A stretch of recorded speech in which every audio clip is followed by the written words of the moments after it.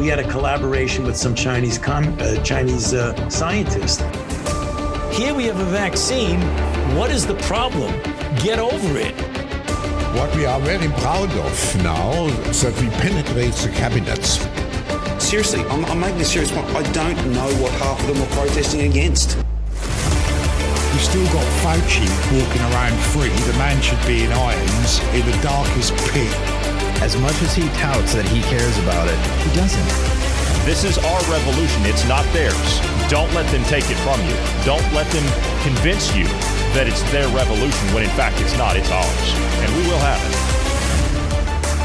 it. It is Friday, the 22nd day of April, the year of our Lord 2022. I am Johnny Anderson alongside Bruce Adams. Bruce, how are you today? Healthy and alive as usual.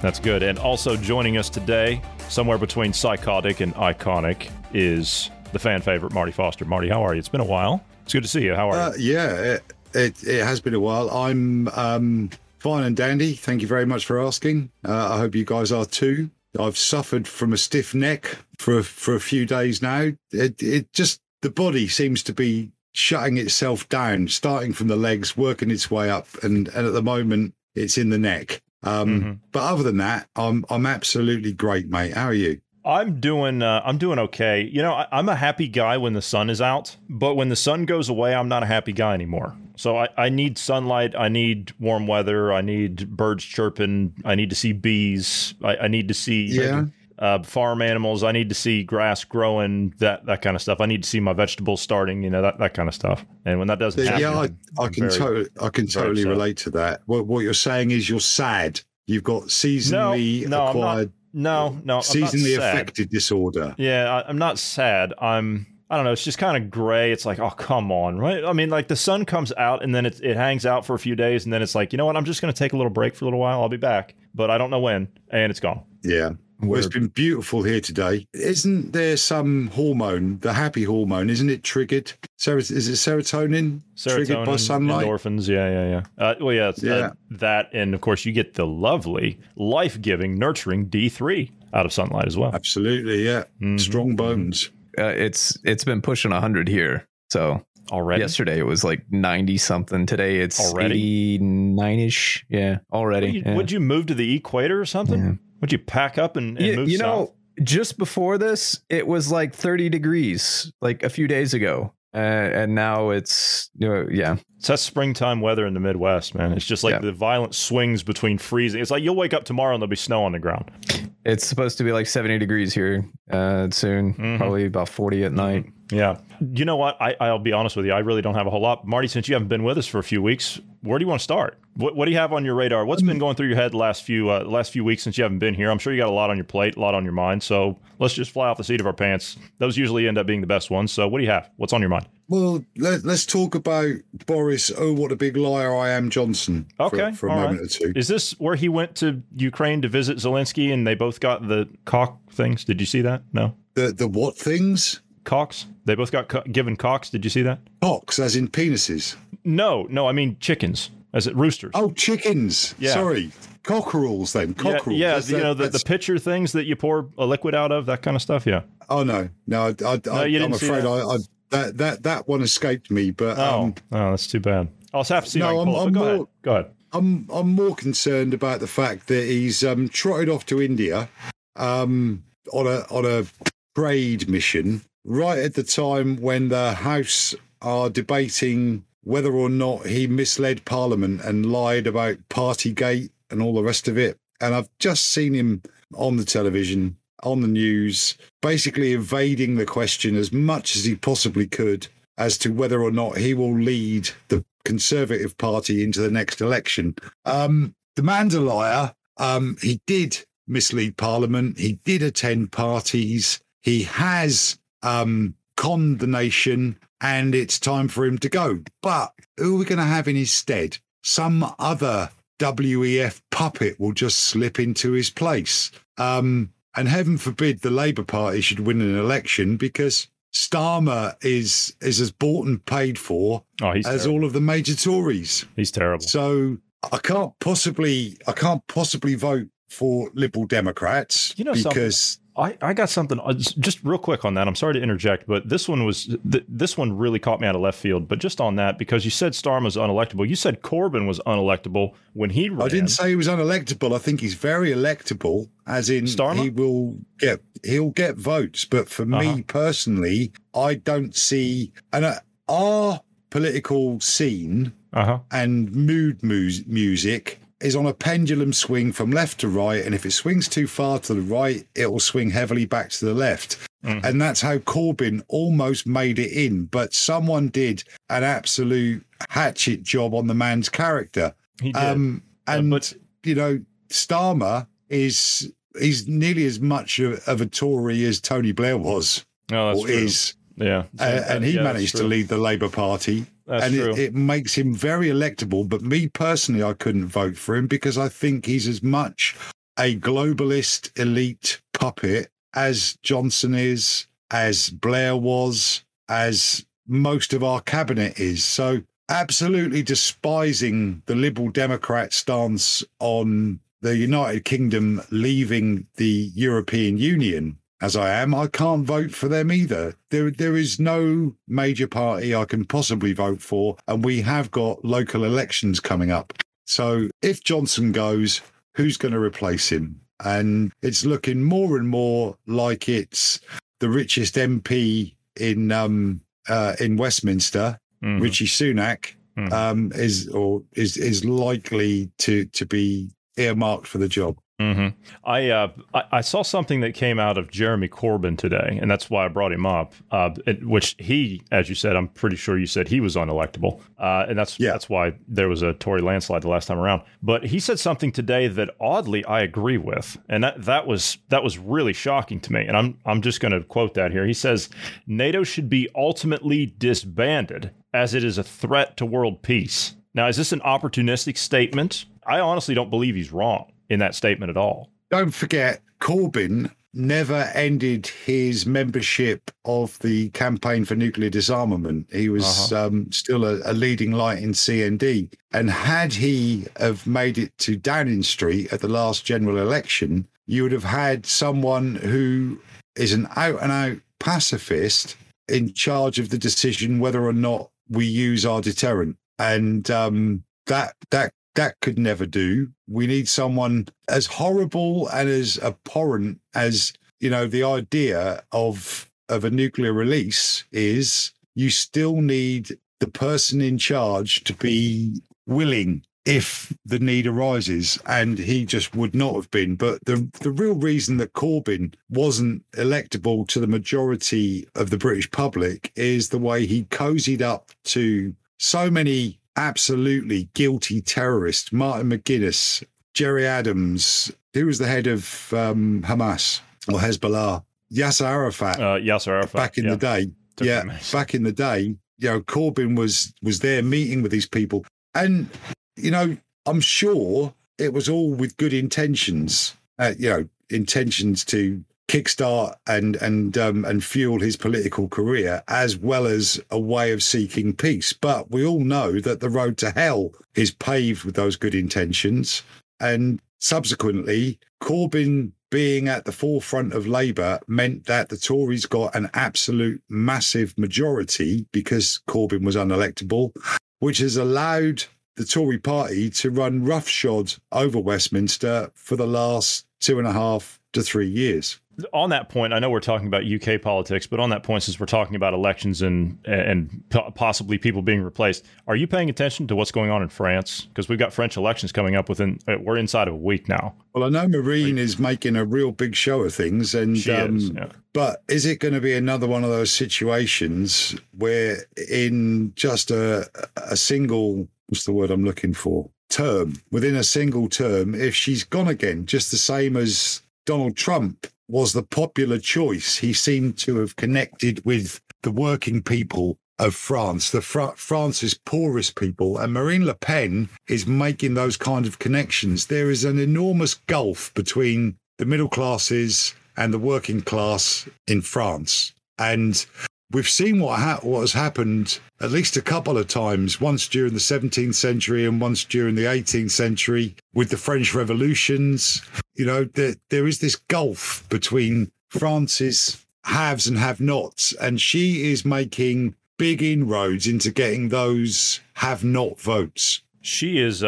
I think she really. To be honest with you, I think there's a lot of mail-in voting that goes on in France. And to be quite honest with you, I don't think that she actually lost the last time. I could be mistaken, but I was just listening to other French MPs at the time that were making appearances on some of the English television news networks and things like that. And they're like, look, we've tried to fight this the entire way through because they've got a lot of territories around the world, and all of those colonies, territories, whatever you want to call them, they all do mail-in voting. And usually they only vote as a block one way, and it's all done through mail-ins and things like that. And sometimes they'll get 5, 6, 7, 8 ballots per person, and it can't be verified, but they count them anyway. If she had won the last time officially, then we wouldn't be in this mess right now, I don't think. But you know what? I think she stands a very good chance this time. When she goes out somewhere and she steps out of a vehicle or whatever. Now, you can say that some of those crowds are staged. Sure, right? We do that for, political posturing and showing that is, oh, look how popular they are, that kind of stuff. But I don't see those kinds of crowds when Macron goes out there. I don't see those kind of crowds at all. In fact, I was watching a public display the other day of Macron out in the crowd, shaking hands with the people, the whole everything, the cameras were all over him. And this one cameraman asked him a question. I mean, he's literally face to face with him. Asked him a question. Macron says, do you have a problem with the way that I govern? And the Frenchman says specifically, he says very politely, he says, you've got to be possibly the worst president I have ever seen on camera, on national TV in front of everybody. Yeah. And I understand that the whole Le Pen thing, her father, I think that was a whatever. I'm not entirely clear on the campaigns that he used to run back in the day, but a lot of people equate that to what she does. But when I hear her talk about things like dropping the value-added tax from 22%, or is it 20, whatever it is, it's over 20%, dropping it from over 20% down to 5%, or eliminating it entirely, pulling France out of NATO, pulling France out of the European Union, putting all the money that they've got back into the French economy.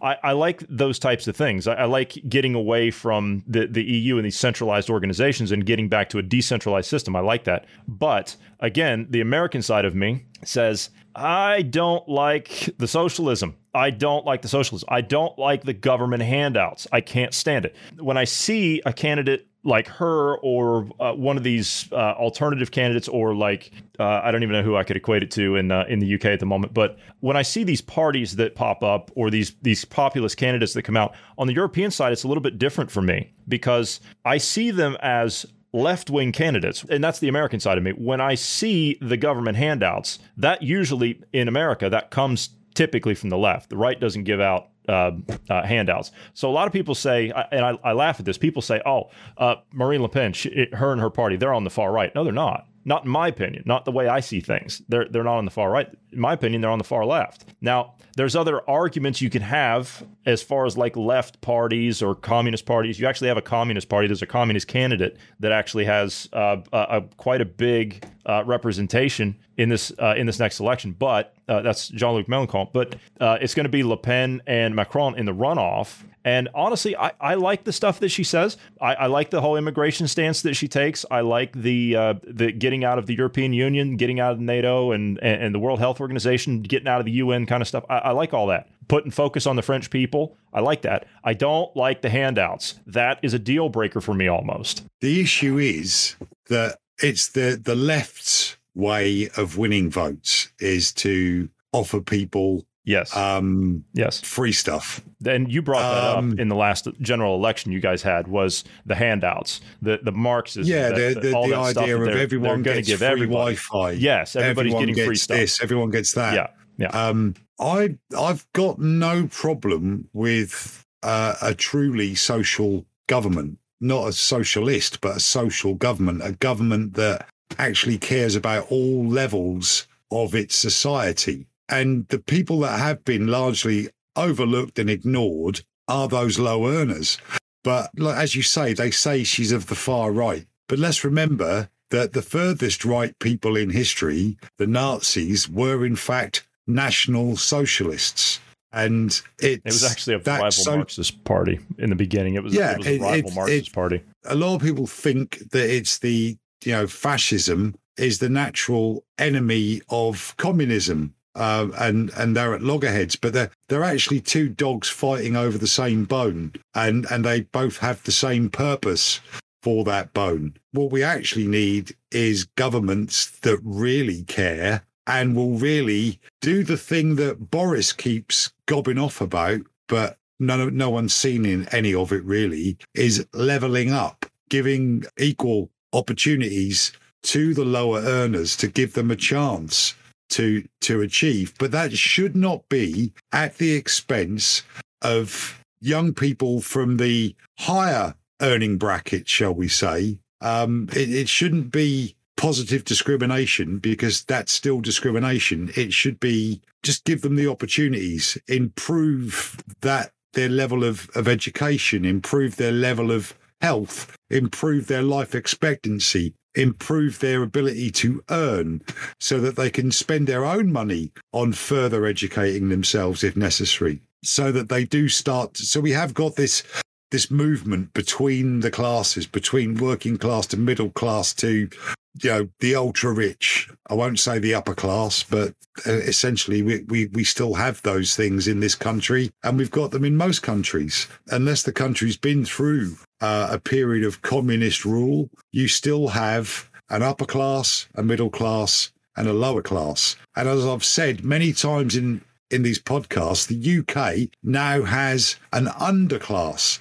And these are the people whose parents, grandparents, both sets of generations have been on benefits. Some of them have never worked in their lives because they've been used to these handouts. And I think that's where you're coming from, isn't it? With this welfare handout, it actually encourages the laziest amongst us to remain out of a job, because a little while ago, I think we had 2.3 million unemployed, long-term unemployed in the UK, and that was the lowest it had been for quite some time. That figure during the COVID lockdowns, I think, rose slightly, but there are jobs out there for those that want to go and get them. If there weren't, then we wouldn't have jobs for all of the migrants, the financial migrants that are coming from European countries. You guys got a lot of cars from Asia, from North Africa. There are jobs, and they're going into jobs. So you've got a lot of cars to wash. The pop-up car washes, the roadside pop-up car washes.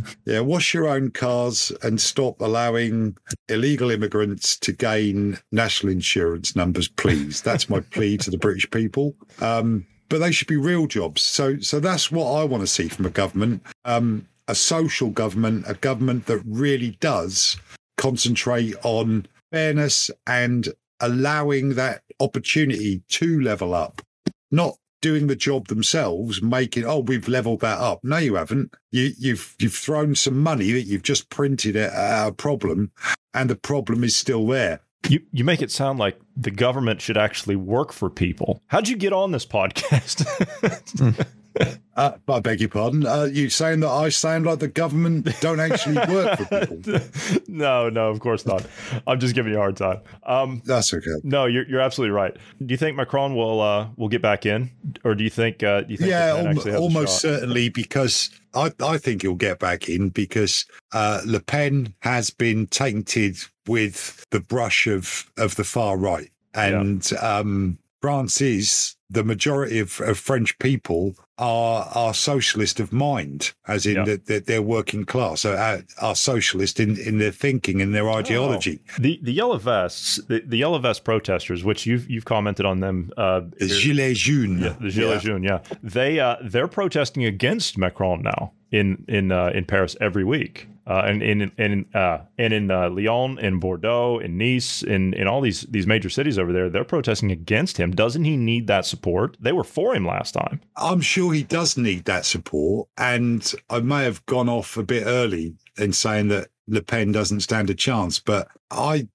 you just find anyone that's had the media treatment, the adverse media treatment, and that have been called far right, Nazis, fascist, or whatever, when it comes to general elections, that the people are still believing what they're told on the TV and on the radio. So unless France has got a better group of mainstream media channels than we have in the UK. I don't see them painting her in a pretty way at all. Let me throw in a wrench into that. See if I can. So Le Pen is her stance is basically anti-EU. She's more of a nationalistic type, right? More for the country first and whatnot. So the EU decided they're going to cancel their deal with Russia, right? Which means your gas prices in the EU will be going up. Oh, yes. Now, the average French person is going to feel that. Their prices are going to go up. Now, you have a politician that's saying, we're going to get out of the EU and do our own thing, basically. Do you think that would help her at all, having the EU get rid of Russian gas and causing the prices to skyrocket? Well, it's a good question, considering she said that she will bring the value-added tax down to, I think, less than 5% on like all 5%, yeah, all essential things such as like home heating, natural gas, and all that stuff. She also said that she would rehire immediately and pay the back salaries of all the fired healthcare workers because of the non-compliance with the COVID jabs that they were fired for. So, sorry, Marty, I didn't mean to interject on you there. Go ahead. This is, by the way, this is footage. This is footage I'm rolling. This is, I know the listener can't see this obviously, but the footage I'm rolling here, this is fake Russian banknotes that showed up out in front of Le Pen's headquarters that they tried to throw all over the place and have the mainstream media out there saying she was taking pallets of Russian money. Well, I don't think she's probably taking pallets of Russian money. No. But if she wants France out of the European Union, and let's face it, the European Union was set up to ensure that France didn't become Europe's battlefield again by linking its agricultural economy to the German industrial economy. And if she takes France out of the EU, it will benefit the rest of Europe, in my opinion. It will benefit the rest of Europe because it will give the rest of them the courage to tell Brussels where to stick their mandates and all the rest of it. And they can then deal as independent countries with other independent countries, such as the Federation of Russia, and buy their oil and gas as they wish.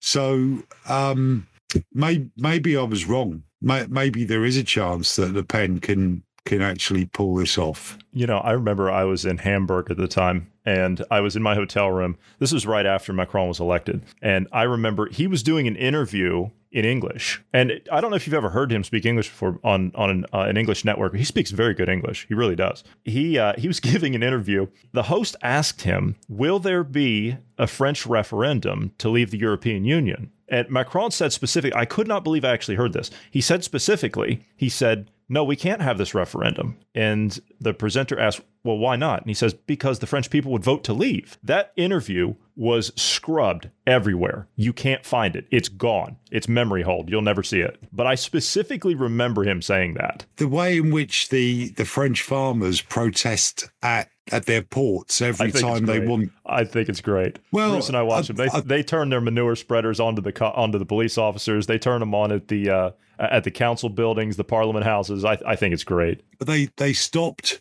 quite successfully the export of British lamb to France. Well, good, because the French have their own, sheep herds and produce their own beef and produce their own lamb and pork and all the rest of it. So why on earth should one country be selling its food to another country when that country is capable of producing it themselves? So I'm with the French farmers at that point. Obviously, at that time, the UK was still part of the EU, and it was British farmers that were suffering because the French government didn't keep its own people in check and those protests took place. But I can't, on one hand, say that I want people to protest against corrupt governments and at the same time say, I don't like your protest because we can't sell our lamb. Well, we're out of that horrible organisation now, although we're still suffering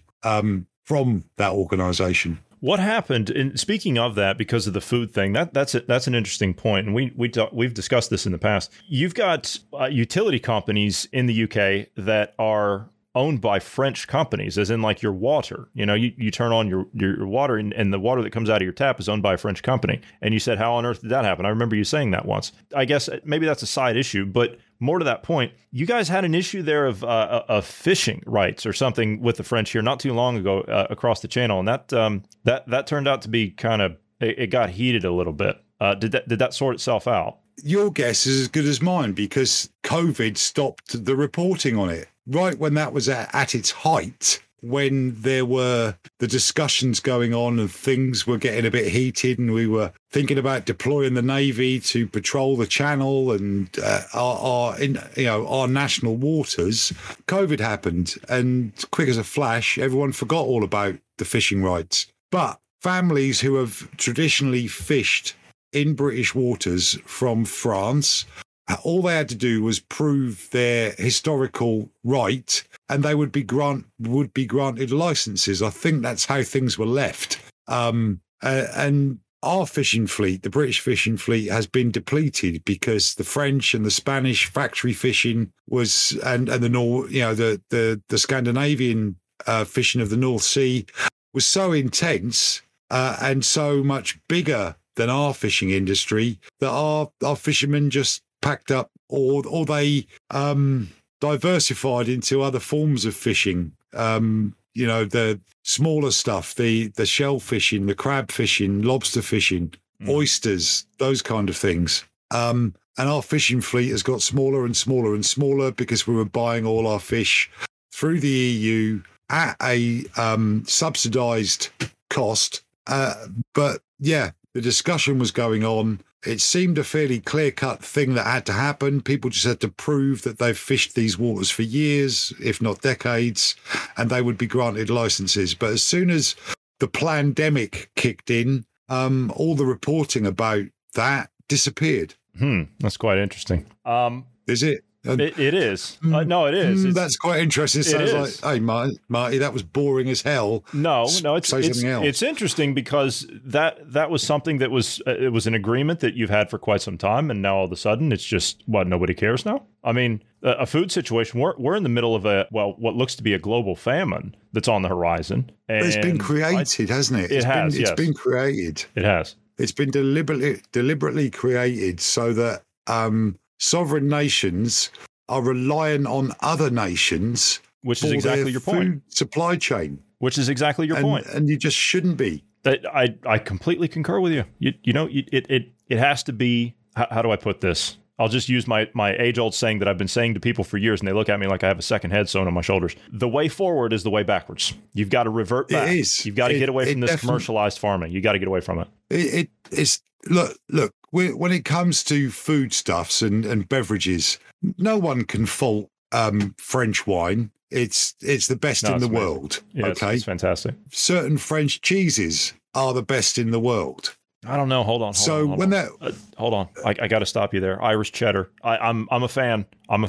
Oh well, I said certain ones. Certain ones. The French aren't. The French are much better at the softer cheeses. Yeah. I love camembert. I love camembert cheese. Yeah. Well, we all do. We all love camembert and brie. Brie's my favourite, I think. Yes, I love brie. Of the soft cheeses. Mm-hmm. So when it's a luxury item like that, because you can go and buy some locally produced cheddar here in the UK, or some nice red Leicester, or some Wensleydale, or something like that, or Caerphilly, Stilton, exactly. You can buy them here, but if you want a luxury cheese, something imported, then you should pay the right price for it. You should pay the money extra that it's cost to transport that cheese from the middle of France across the channel to your supermarket.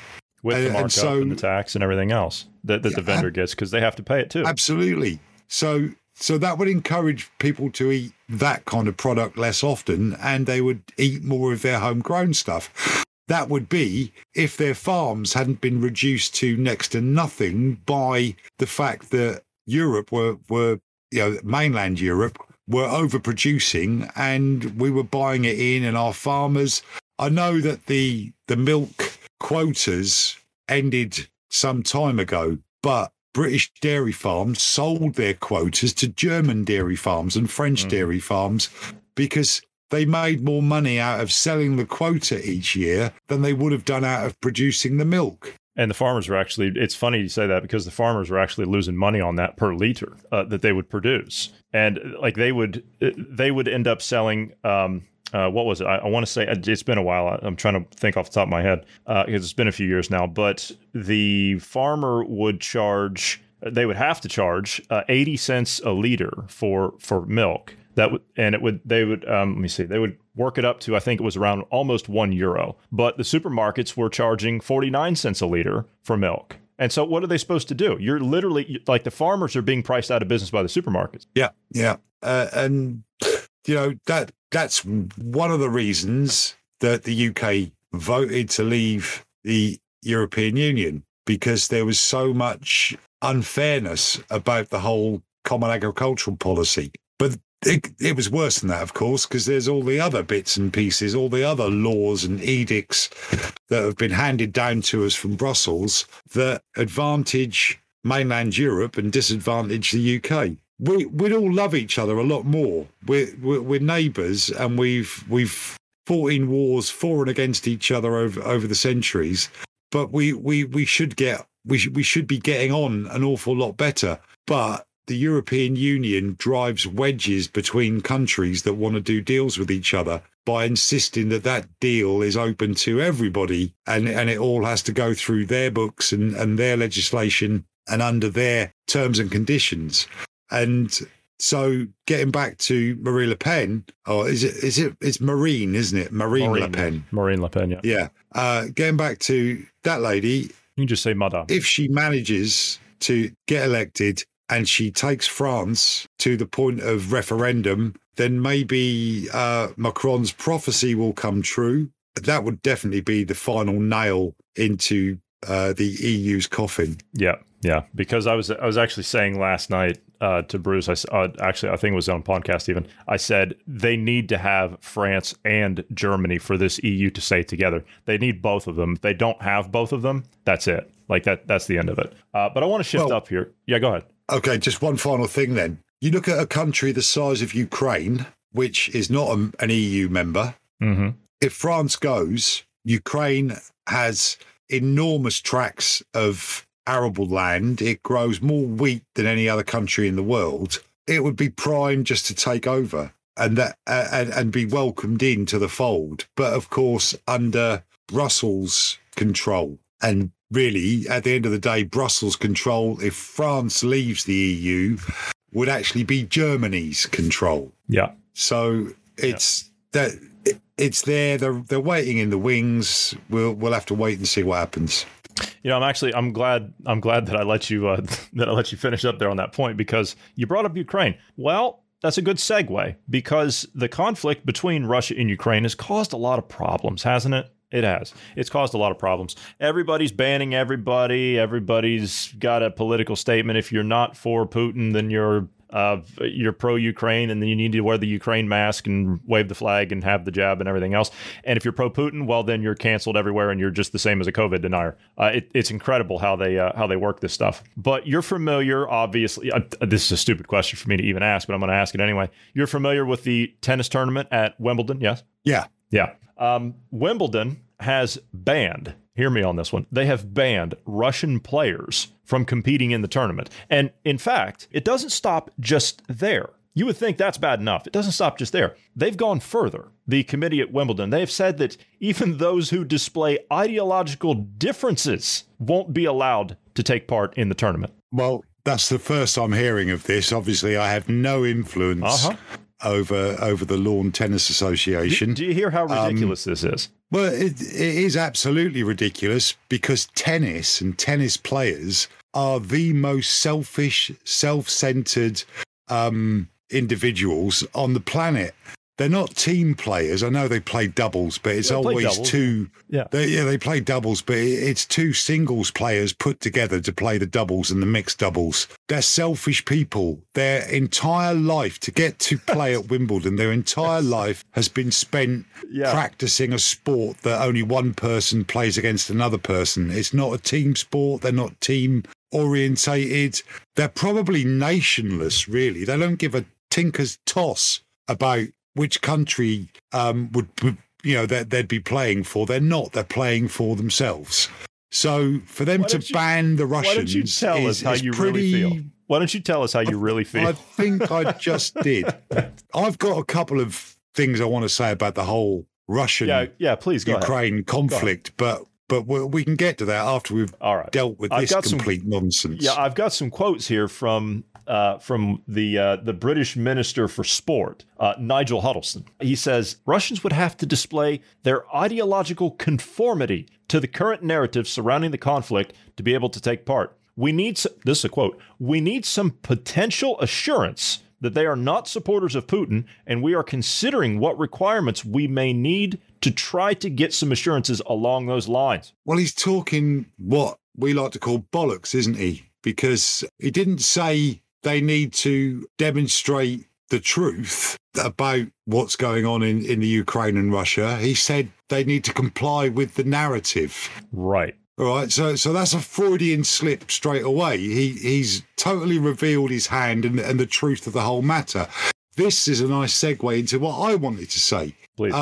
There is no good guy in this war. Putin is an egotistical, Napoleon-complexed nut job. But the Ukraine is a cesspit of corrupt money and globalist dealings.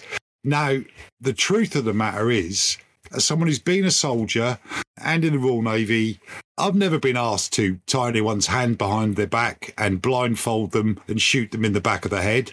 That is not the sort of thing that a nation's army does. They haven't got the time for a start. If you're on an operation, if you're on a tactical advance, you haven't got time to hand tie and blindfold everyone you're going to pop off. If you're going to kill someone, you just wouldn't bother with all that nonsense. You also wouldn't bother digging a shallow grave, a shallow mass grave, and covering it all over. Those bodies in Bucha are almost certainly the Russian-speaking people that weren't happy about having Russian taken away as one of the languages in the Ukraine. And it was probably those neo-fascist paramilitaries that did the job of blindfolding, handcuffing, and then burying in a mass grave of the people that they had assassinated. It's not how an army does things. You haven't got time for those kind of atrocities when you're advancing with armour and trying to take real estate. Yeah, you'll herd people up. You may even kill some that try to resist that, and I'm talking civilians there. This whole thing is just staged to give sympathy to the Ukraine and to make someone who I've already called an absolute monster, Putin, even worse than he is. And we're actually sending another $800 million in an aid and arms package to Ukraine. Biden just signed off on it again yesterday. And I believe that Boris Boris was actually just there, and he made a deal for, I want to say it was like 50 million pounds not too long ago to do something similar. You've got... there's been all sorts of arms moving their way into the Ukraine, all kinds of systems that they're off the shelf, ready to go, air defense systems, anti-armor systems, all being shipped into Ukraine and just fueling the conflict and making it last a lot longer than it should have done. It's even worse, some of the stuff that the U.S. is sending. Not only are we sending the aircraft, the armored vehicles, the tanks, the anti-air, the anti-tank, the small arms, we're sending all that hardware over there, and the explosive charges and whatnot. We're also digging into our strategic fuel reserves. Now, I thought my understanding was that was to lessen the burden on the American people, right? Because we're feeling the pain of inflation and the Putin's fault that the gas prices are so high, according to the Biden administration. No, it's worse than that. Those strategic oil reserves are actually being sent to Ukraine and Europe to help them and their whatever. Instead of opening up our own, they've barred oil companies from making new drilling sites. They're not allowing new drilling in the U.S. There's a court that ruled that they have to allow new drilling, And the Biden administration said, all right, we'll open it up 20% is all they're going to open up. So instead of increasing our production and then shipping it to the rest of the world and putting the hurt to Russia that way, we're canceling off, shutting down our own production, pulling from our oil reserves. And we've been doing this since November, by the way. This wasn't told to the American people. This was quietly done. They weren't telling us that they were sending this overseas. They were telling us, oh, this is to lessen the prices at the gas pump for you. One of these days, the great British public, because I can only speak for the great British public. In fact, I can't really even speak for them. All I can say is how I feel. We'll wake up and see how all these things link together. You must have heard in the news about the new plan to have the immigration and asylum centre in Rwanda. I heard about that yesterday, actually. I heard about that as Boris was in India championing immigration, saying, I'm going to make it easier for immigrants to come from India to the UK. I thought you already did that. It's being set up with all the infrastructure and the offices in Rwanda. But that's Rwanda. They're going to do isn't that supposed to be reverse? Like they're going to be they're going to be deported. Well, the idea is that they will be processed in another country, and Rwanda are happy to have. I guess Calais have the funds that we'll be providing Rwanda with to let that process happen on their soil. But what we've got at the moment, or what we did have, the Arab Spring set off that in motion, that big migrant swell across North Africa, into the Levant, into Europe, across through Greece, through mainland Europe, and to the shores of Calais, and for people to get into the UK. And so then we had the people in the small boats coming across, and we still have on a daily basis got small people being trafficked across the channel at great risk. But now, of course, where are those people going to go? They're going to go to Rwanda. They're going to go to Central Africa. We did a whole piece on Agenda 2030 and the 17 Sustainable Development Goals. Where does the United Nations want to move all of its industry to? China. Where does it want? It wants to move it to China. It wants to move it into Africa. It wants to move it into India, and it wants to move it into South America. Africa, that's India and China. Yeah, because they own China. India. India and China own most of Africa now. Yeah. It's as simple as that. China even owns large chunks of Australia. So this movement of people into Central Africa to go through, I'm doing the air quotes thing, asylum and migration processes, they're going to wind up in a place where there'll be jobs for them. They're going to wind up where they're needed.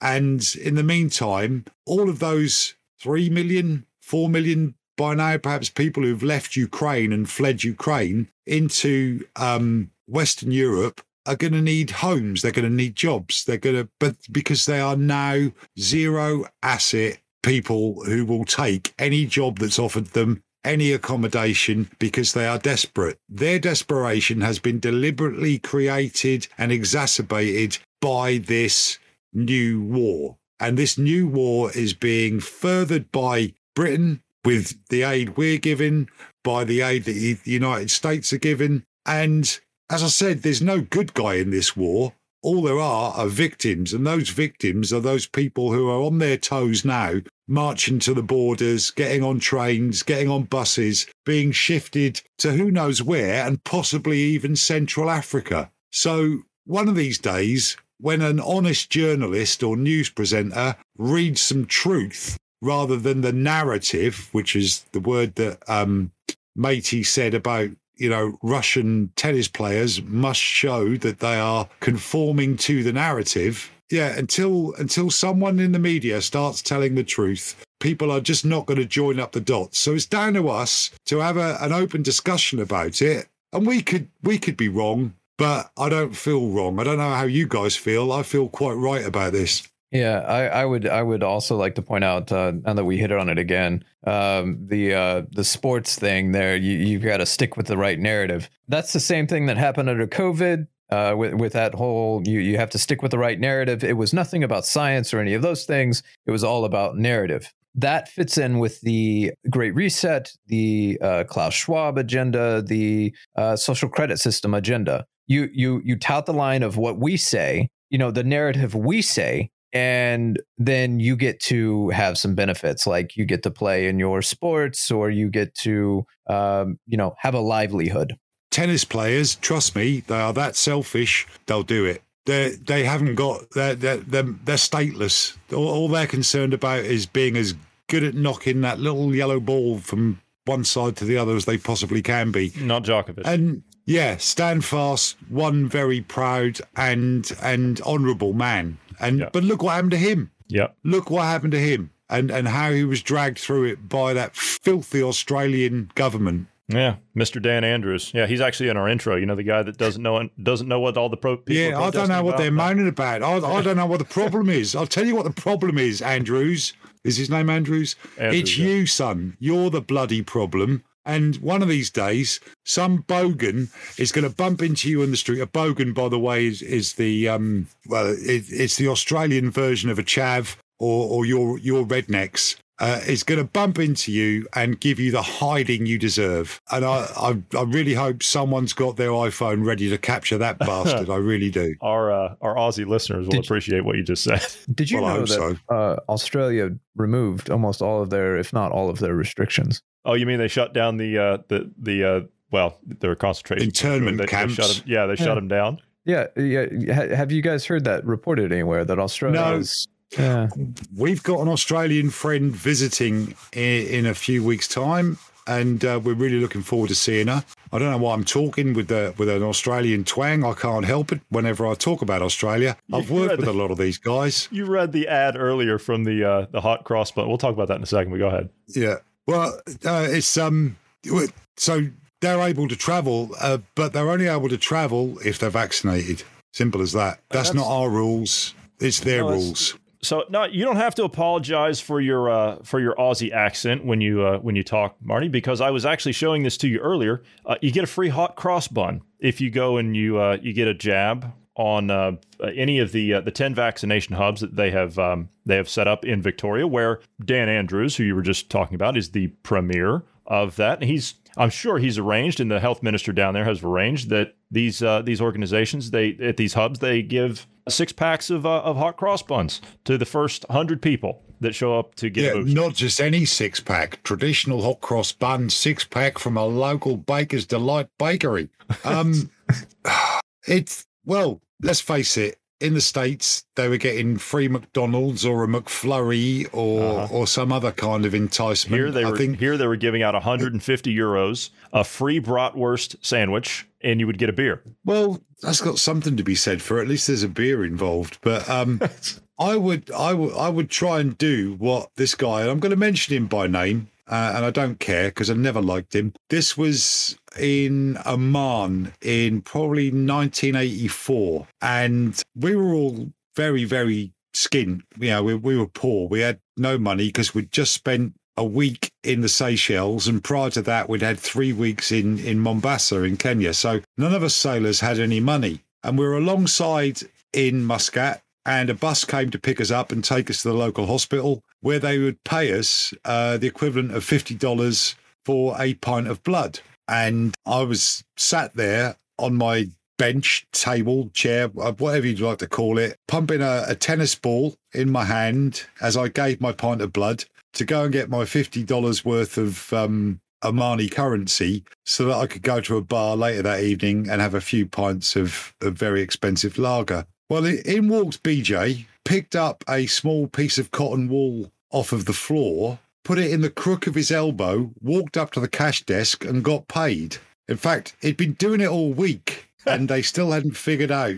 I suppose we must all look alike to them. He got $250 by going to this place every day for a week and pretending that he'd given blood. And I would advocate that the Aussies should go to the pop-up vaccination stations, pretend they've had a vaccine, get their 6-pack of hot cross buns and enjoy them. But don't do what Ned does to a hot cross bun. It's disgusting. He puts cheese and Marmite in a hot cross bun. Oh, God. The The only thing that should be in a hot cross bun is a nice thick coating of butter after it's been toasted, and then you've got an ideal Easter snack. Oh, Marmite and cheese on a hot cross. Oh, I know. But that's Ned for you. You know, you want a controversial guy. You can expect some controversial and quite unique eating habits. That is true. I caught this out of the UK this week as well. The NHS is hiring at the moment. They're hiring COVID pass delivery managers.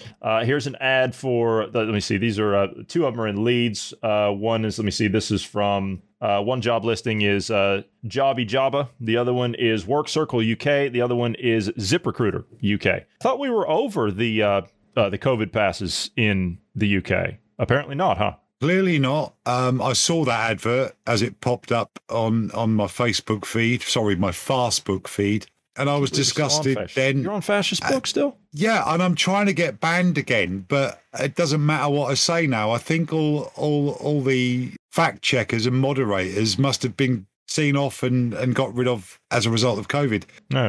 Because I have called some people some fairly offensive names of late, and I haven't been banned for a while. You know, every time I see someone spouting off about, you know, the narrative and how on side they are with it and all the rest of it, I will respond, same as I do on Twitter. But I have noticed I'm being even further ghosted on Twitter. But what I was going to say is that I saw that advert when it popped up, and it immediately sprung to mind the last time I went to our main hospital. And at the doorway, there's this long scaffold pole marquee, and there were 4 security guards stood there doing absolutely nothing, because I just walked past them maskless, walked in, didn't use the hand sanitizer, and walked to my appointment. They did nothing to stop me. They are just being employed as COVID goons and doing absolutely nothing.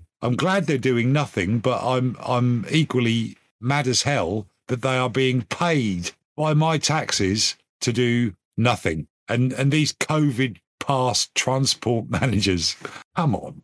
Look, please, Britain, just see through it and start saying no. We're going to go ahead and kick out of here a couple of minutes early. Do you have anything else you want to talk about? No, we've done Rwanda. We've done what I think are false flag operations in Bucha, and as horrible as they are, I'm not trying to score any points for mentioning it, but I think that's something we all need to think about. Do soldiers that are pushing forward have time to execute so many people, bury them in a mass grave, each with their hands tied and blindfold still intact? No. I think that whole thing is a false flag. Having said that, I've always maintained from the start of it, there is no good guy in this war. There are only victims, and those victims deserve our help. And but in doing so, in being human, in doing the right thing, we are also helping them further their Kalergi plan, that plan to create the zero asset slave race that they want to use to do all their work, all the work that's left. And part of that is being shipped over to Africa. So this whole thing links up, and there is a chain of events, and there are dots to join, and it's very obvious what the picture is. Thank you. That's me done. You know, I'm surprised that he didn't bother to mention the most important part of everything. And I know he'll probably click back on here in a second as soon as I say this, but he even got a chance to criticize and, quite frankly, just call out the French. I think they've got enough of a problem at the moment, trying to get rid of that useless puppet Macron, same as we've got the problem of getting rid of our useless puppet Johnson. And Johnson. There used to be a cartoon series on British children's TV called Mr. Ben, and it was about this guy that went to a fancy dress shop every week, and he'd try on new costumes and go into the changing room, and he'd walk out the door into that world in which he could get to act out whatever costume he had on. So you got Johnson, who's been a construction worker, a hospital worker, a policeman there. Worker, yeah. warehouse Check worker. out. He was a vaccination clinic cleaner for a while. He was. He is the embodiment. Officer. He's a manifestation of the cartoon character in Mr. Ben. But was it one of you two who told me about Zelensky sent Biden a text message and it said "send dudes," and Biden said, "Does he mean dudes? Does he mean nudes? Is it a misprint?" He says, "No, I don't want nudes. I need men. We're in a war." No, I didn't. I didn't say that. But that doesn't surprise me coming out of Two Scoops Biden. But Two Scoops Biden, where his wife has to tell him to wave after he'd finished giving a speech on a balcony. I have something I'm going to show the two of you. Unfortunately, we're not going to be able to relay to the listener what this is, but this is floating around now on social media. Because I am on social media much more than you two are, I have already seen this. Oh, you have? Okay. Yeah.